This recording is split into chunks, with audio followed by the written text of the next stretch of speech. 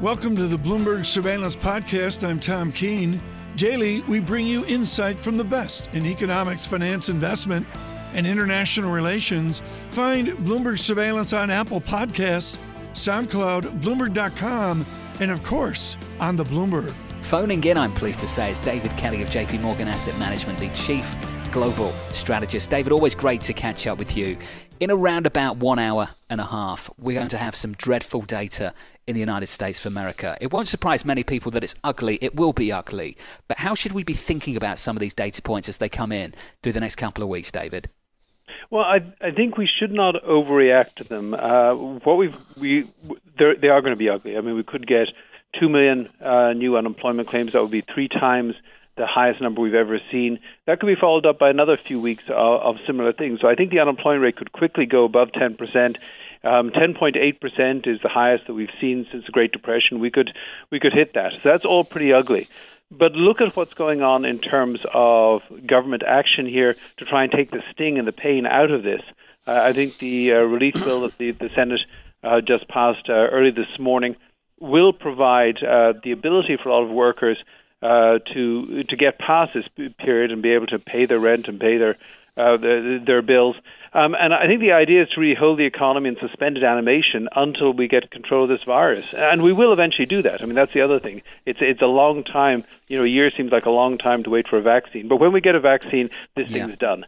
So it's not endless, but it is obviously painful in the interim. Well, let's think a little bit more deeply about that particular package. There are some people out there saying that it won't prevent a recession. Well, it's not designed to prevent a recession. Yep. It's about limiting the damage and building a bridge through this very, very tough time and over some very troubled waters. So 2 big objectives for a plan like this: prevent more defaults and obviously limit layoffs. Do you think it can do that? Well, I'm not sure that it's actually going to limit the layoffs. I mean, it may for some companies. Because there is obviously a lot of this in which there's small business loans, which essentially you get. They're really small business grants. You can use them for payroll. So I think that may actually limit some layoffs, and that may have some impact on the unemployment rate. But as you say, I mean, I regard this kind of as NyQuil for the social distancing recession. I mean, we don't actually have something that's going to cure the common cold, but we can reduce its symptoms, and this is a way of reducing the symptoms, the painful symptoms of recession. We'll have to see on the layoffs because it works 2 ways. Yes, we've given incentives to small businesses not to file for unemployment or to lay off workers, but actually that $600 payment per week on unemployment benefits, that actually gives an incentive to workers to actually get laid off. I mean, the average unemployment benefit being paid in January was $385. Now you're saying it's going to be $985 a week. That's basically $1,000 a week, $52,000 a year.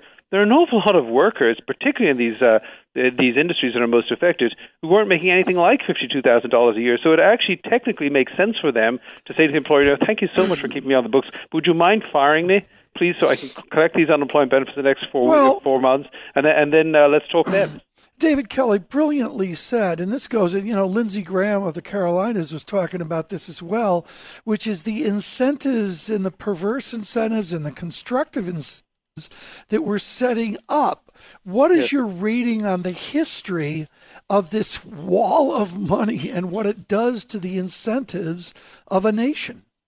Well, I think, at least it's temporary because, you want to prevent hardship. And if you send out a check to people in cash, at the start, that does help. But there is some perverse incentive there, and you do want people who can work from home or work remotely or whatever. As you say, you're going to do yoga instruction over the internet. Fine, do it. You shouldn't have an incentive to say, "Well, I can't do that because I have to go down and claim unemployment benefits." So I think there are some problems in it. I understand the creaky system. This is the only way they could actually get the money out fast. And I get that, but there is that problem, and also all this cash. It's not actually going to stimulate economic activity because what are you going to do with the money? Well, I mean, what can people do? All the fun stuff in life has been closed down. So I think we're going to sit on it. But that also means that when we have a vaccine and people can actually spend the money, we're going to have a real surge in economic activity. I have a huge problem with this, folks, and so much of this is anecdotal and comes from, the experience along the way. I was at AEA, David Kelly, a zillion years ago, and Olivier Blanchard stood up and put up a chart, and he said, "Look, there's been a huge drop here in nominal GDP and real GDP. Here's the glide path back. back, and someday out there we get back to normal? Can we just assume that X number of quarters or years out, everything gets back to normal and the government basically gets to lower the debt that was incurred in the heart of this crisis? Well, we could. So the first part, can the economy get back to normal? Absolutely. Once they may be slightly different companies. There will be some companies that die, and there's some companies that will be born. But once we have the all clear here on the disease, this economy will want to get back to full employment, and I think it can do that. Now, whether the government has the discipline to fade out all these things and take the hard choices, which it hasn't taken to this point. I mean, remember, in the last few years before this, we were running a boom economy, and we ran up a deficit to almost 5% of GDP, which is utterly reckless. So if we do that in the best of times, do we really think that we're going to have the discipline in Washington to cut the deficit afterwards? I'm pretty skeptical of that. So the economy can get back to normal, but I don't think that Washington's going to be disciplined. John? Tom, you say that many times. I assume you're going to ask a question. You do no, I'm not going to ask a question. I'm just enjoying sort of the sunrise here in New David York. Kelly. John, I'm getting used to this working at home. I bet you are, and I'm sure everyone in the studio is getting used to it too. They might not want you home. They might want to keep you there. Hey, David, great to have you with us on the programme. David Kelly there thank you. Of JPMorgan Asset Management. Let's bring in Tom Porcelli, shall we? RBC Capital Markets Chief US Economist. Tom, we knew the number was going to be bad. There's a lot of economic pain behind that economic statistic. Walk me through how we should be processing a number like that in the weeks to come. I mean, let me first start by saying, honestly, we thought that there was a risk the number could be even worse than that. We're trying to. We're in a period where sort of the standard economic data that we all like to look at, economists like to look at, that's not really going to be very helpful right now. So we're trying to find sort of, let's call it alternative data that we can sort of scour to try to get a sense for, how the backdrop is evolving on a live basis. And one thing we found was this sort of interesting piece of data from something called Homebase. Homebase is basically a company that allows small businesses to manage schedules and et cetera, et cetera. And so when we were looking at that recently, and the great thing about this data is it actually comes in daily. And when we were looking at that data, I mean, that data really started to scare the heck out of us. I mean, we literally thought that you could see a 5 to 10 million claims number today. So 3 million, I have to be honest, I think relative to expectations is actually pretty modest, and in fact, I think that futures are even responding to it. I mean, futures have taken back some of the decline. So, look, I think the reality is, as we go forward on a go forward basis, I think that this is just the beginning of claims remaining incredibly elevated.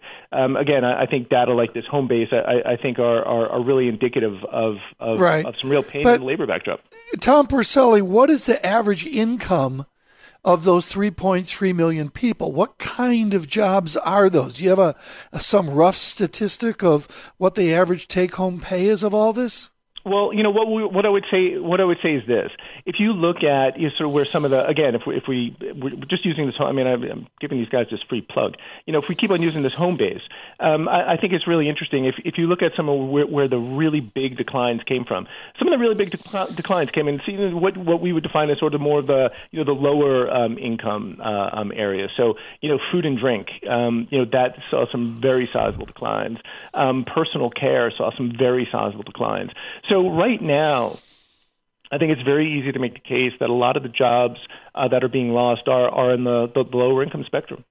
Tom, one thing that we've been talking a lot about is the speed of this happening and the speed of the response or lack thereof in terms of trying to prevent companies from laying people off to start with. And perhaps one way to read this number is the layoffs have already begun to such a degree in mass that there is a question how much is reversible at this point. We are expecting the bill to pass in Congress shortly, but from that perspective, given the fact that we're seeing the layoffs already taking place in a mass way, how concerning is it that this damage is irreversible in the short term? No, I wouldn't take that tact on this. I would say that in fact, I would even take the opposite view. I think if you could see a massive amount of layoffs straight away, and then you could start to plane out on some level, right? So the question then becomes, how long is social distancing going to remain in place? Again, the degree to which it is in place right now. And that's where this is a very time-sensitive conversation, which, again, I think is an idea that is being is elusive to a lot of folks. So if this goes until the end of April, right, let's say, extreme social distancing in the United States goes to the end of April, then it's really easy. Then you can actually come to a reasonable conclusion on what sort of growth is going to be. And so, again, this is really illustrative, so just bear with me for a second. So right now we're looking for, about, let's just say round numbers, about 10% decline in Q2 growth. And that's assuming that severe social distancing basically starts to come to an end toward the end of April, sort of beginning of May. If we slide that out, social distancing, extreme social distancing to the end of May instead, then all of a sudden our minus 10 becomes minus 15%. Right, so you see this so there's sort of a sliding scale on this, and that's why I say time sensitivity is critical. Because if all of a sudden, Dr. Fauci or any of these other folks that are talking about the numbers, if all of a sudden they say, hey, it looks like the numbers are starting to stabilize, we're getting toward the peak. Once you get toward the peak, whenever that might be, that's when you can actually start to have the conversation of, okay, now we can talk about how we're going to reopen things.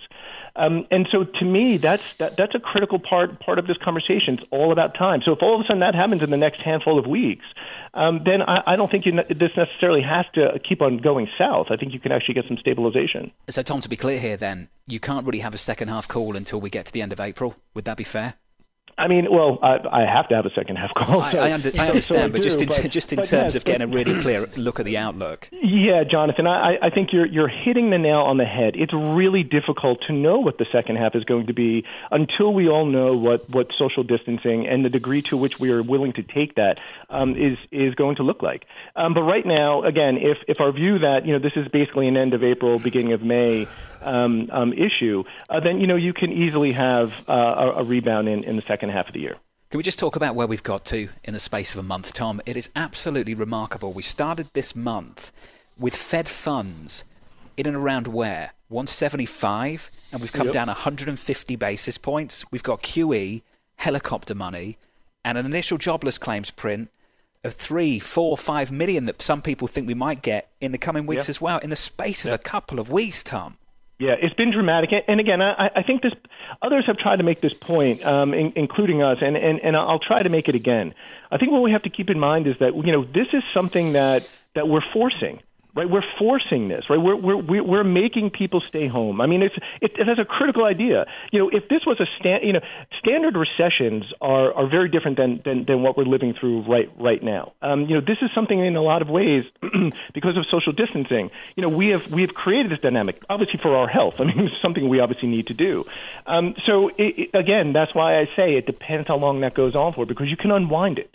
It's a question of time. The longer it goes, the more damage you're gonna leave in its wake. Yeah. Well, Tom, Vinny Del Giuda is making a really good point. Hats off to the state agencies for processing all of these claims, and the idea that all of these people did file to receive unemployment benefits, and they are going to be receiving some income in very short order. Is there any silver lining in that you can take away? You meaning what? The fact that they're going to be receiving their unemployment insurance benefits? I mean, that basically is long, that it's not a huge disruption completely to the point where people won't be able to afford food unless you live on the Upper East Side next to Tom. I mean, far be it from me to judge how other people are going to deal with any situation. I'm not here to do that. I'm sure that this is going to be extremely painful for some people, and some people will be able to endure it just fine. That's for other people to comment on. But what I would say is, it's very clear, given some of the plans that have been coming out of Washington, D.C., that, obviously individuals are a focus. I mean, they're going to upsize unemployment insurance claims, the amount that you can get. They're also going to extend out the period over which you get unemployment insurance claims. So there's a lot being done. Chairman Powell on NBC earlier this morning speaking to Main Street, Tom Porcelli. Tom, we've been critical of the chairman in the past. Your take on his performance and the Federal Reserve's moves over the last couple of weeks? Are they starting to see some signs of success? Yeah, no, Jonathan, I'm a fan. I like what they've done. And I'm obviously not talking about his Today Show appearance. I mean, in just terms of the bigger, the programs that they're laying out there, I think that they were aggressive. They didn't wait They had a lot of these teed up already because of the financial crisis, and so they just started unloading. I mean, in a lot of ways, it was funny. In a lot of ways, they put out some of these programs so quickly. I got a phone call from one of our front end traders, and they said, "Hey, we don't know what the settlement instructions are for one of these programs." Because the programs were just coming out in mass and so quick that some of the data weren't easy to find. So I'm a fan. I think a lot of what they've put a lot of stimulus in place between monetary and fiscal authorities. Yeah. And again, if we're right that this thing can actually, if we can start to see an easing, not a completely going away, but an easing in social distancing by the end of April, beginning of May, there's so much stimulus in place. I think calling for a pretty good rebound in the second half of the year is not a stretch. Well, in the second half, quite clearly, the Fed's objective would be to provide some stimulus for a recovery. But in the immediate term, it's to provide some easing of financial conditions and to really target what's happening with market functioning. On market functioning, Tom, some of the problems of the last couple of weeks, have they eased a lot? A little bit? What's your assessment of that? My assessment, speaking with some of our traders, is that they're starting the process of easing. There's no question about that. That doesn't mean that the problems are gone, but you have to start somewhere. And the somewhere is things seem to be getting better from a liquidity perspective. It's not that they're completely healed, but they're starting the process of getting better. Tom Porcelli of RBC. My best to you and the team over at RBC, and to you and yours as well, Tom. Always great to get your thoughts on this program. You going to speak, Tom, or just cough a lot? What's going on? I'm not. Oh, wait, this is important. Now, I had a lot of really good emails about coughing, and the good news is they brought in a nurse. Surveillance brought in a nurse. Oh, and she's from an island south of Manila, from one of the tribes, the Manyan tribe. And I'm drinking some tea that's absolutely undrinkable. I mean, Dr. Leslie Vinjamuri wouldn't drink this tea. It's got in it thin stuff from the Central Park Reservoir. And, well, no kidding. That's the reason why you're coughing. Totally undrinkable. I need something stronger than that this morning. Let's bring in Leslie Vinjamuri, shall we? Chatham House head of US and America's program. Leslie, fantastic to catch up with you. The Senate agreeing on a bill. Will this go through the House with ease? Oh, absolutely. I think there was a question of whether it would go through without anybody needing to come back. It looks like that's not going to happen, but it sounds like they will vote tomorrow morning. It will go right through, and President Trump will sign it off. This is an extraordinary package. It comes at an extraordinary time. There have been a lot of concessions on both sides. There's been it's bipartisan. Some of the lessons of 2008 that the Democrats have drawn and they've used to push for oversight of that money that's going to be used to give loans to small and medium-sized businesses, to think about helping the airlines industry. Those have been incorporated into the package. So I think we're seeing a lot of concessions because people recognize that there needs to be a response to an economy that's basically being shut down by this pandemic. Dr. Vinjamuri, a lot of eyes are on the United States, in part because it is the quickly becoming the epicenter of the coronavirus, and also because it is the world's biggest economy. There is a question about calling it a stimulus, that is inaccurate. This is an effort to plug a bit of the hole. How much of the hole will this plug if this is it, if this is the stimulus, if you want to call it that we get? How much does it sort of stave off the decline? Well, look, we can't answer that question until we have some sense of how effective the response will be to dealing with the real problem, which you've rightly noted is the health crisis caused by this pandemic. And so if we don't have a push on testing, on ventilators, on coordinating the production and distribution of protective equipment that we need in the hospitals desperately in New York, in California, in other parts of the United States, if that response doesn't do what it needs to do in a timely way, then of course the economic question is going to come right back to us because it's a result of America's drive to actually deal with the pressure on our hospitals and the pressure on our communities and the people that are, staying home, not because they don't have jobs, but because businesses are closed. I want to talk also about the state response, because New York State has come out and slammed the bill, saying that it was completely inadequate, the amount that was attributed to New York. They're basically saying that this virus is not hitting all regions evenly. What's your sense of that in terms of how much the support was skewed toward different interests, toward different groups, or is it sort of a very fair look at the virus, its impact, and how to stop some of the decline? Look, I think the first thing to note is that it is an extraordinary package. We have never seen anything like that. And the focus on direct cash payments to people who are out of work, the focus on unemployment, the focus on supporting businesses so that they can keep people, not turning up every day, but they don't have to get rid of their jobs. That if they do that, the loans will be, forgiven, and there's oversight. This is all extraordinarily important. Of course, there were lots of interests pushing for different things. We saw the size of the package double and, virtually double over the course of, several days. New York State is in a difficult position, and the need for the medical equipment is the number one concern. And not only the money for it, but actually getting firms, directing them to put their effort into manufacturing those products and distributing them in a way that is cognizant of the very different needs right now across the country. The trend here, the ramp up of this fiscal support is tangible. John has mentioned that, of course, folks, over the last number of days. Leslie Vinjamuri is with us with Chatham House. Leslie, you're maybe the most qualified person I can imagine working out of London, of understanding the social differences of how politicians are approaching this in America versus in Europe. What's the major distinction of the pandemic debate among politicians in America versus what you observe on continental Europe and the United Kingdom? Well, I think there are two things. Europeans, it's a sweeping generalization, but it does hold true, have, been more committed to national health systems, to responses that are coordinated from the center. And in some ways, you could argue, America's coming closer to Europe. It's moving to the left. It's moving closer to Europe on questions of unemployment insurance.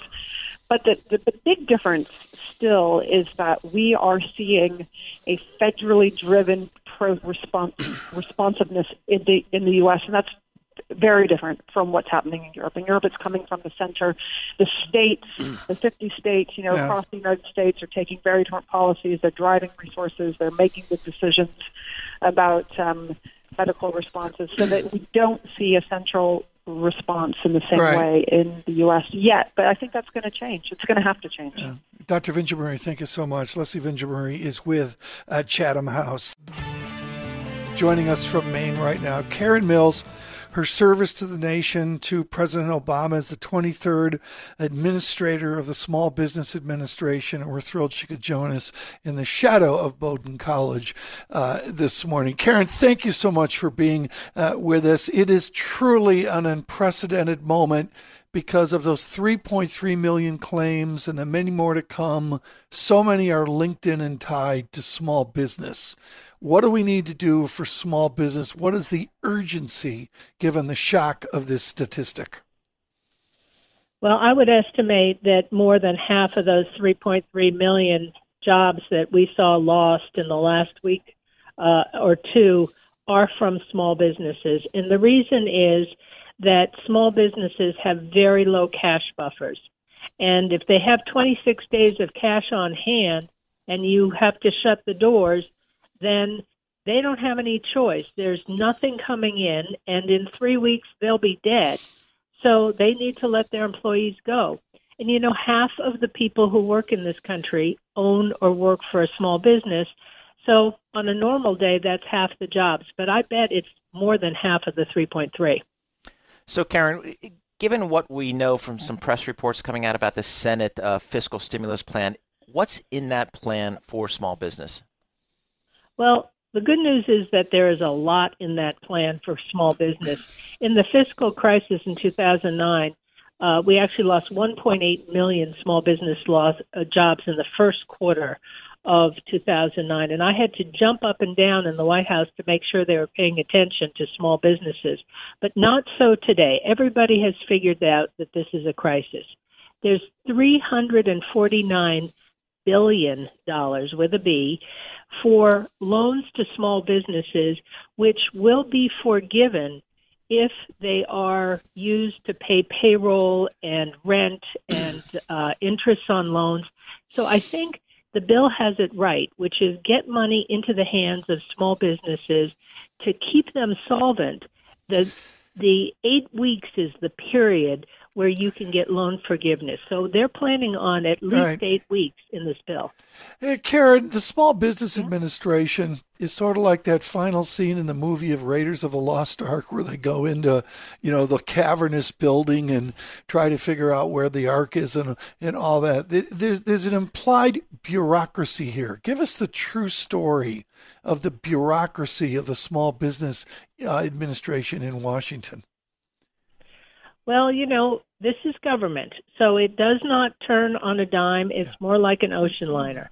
But it does know how to get money out to small businesses. And the trick here is that it actually uses 3,000 of America's banks. So there's two questions. Can the banks get going quickly? And can the SBA and Treasury make it easy enough to push that money out? Usually there's a whole bunch of gating issues. And this bill takes a lot of them away. I think somebody was smart in that room when they were writing it because they're removing impediments. I heard Steve Mnuchin say this should be a streamlined process in a week, but frankly, I'm worried. And I'm worried about the banks. They need to do some things on their end to get the money out. And I'm worried that they won't be motivated to do it quickly enough for the small businesses. So, Karen, it's interesting. So, give us your thoughts here. I mean, you had experience with the 2008, 2009 recession. How bad do you think it's going to be for small businesses here over the next several months and throughout the year? Well, it's going to be terrible because their business just went away. And as we said, like individuals, they have very little reserve. So if we can keep them solvent for the period of time that they're closed, then we have a chance of bringing them back, or most of them back. And one of the good pieces of this legislation is it actually covers sole proprietorships. There's 24 million of the 30 million small businesses are just one person who runs a business, and that's their livelihood. So they are eligible to pay themselves through these loans and have it all forgiven. I think if we can keep people going, then their business can come back when demand comes back. Nothing the Fed can do to stimulate the economy is going to work until these businesses can open their doors. So it depends a lot on whether it's 8 weeks or longer. Karen, thank you so much. Karen Mills with us, of course, formerly with the Small Business Administration. Greatly appreciate her ability to be with us today. Thanks for listening to the Bloomberg Surveillance Podcast. Subscribe and listen to interviews on Apple Podcasts, SoundCloud, or whichever podcast platform you prefer. I'm on Twitter at Tom Keene. Before the podcast, you can always catch us worldwide on Bloomberg Radio.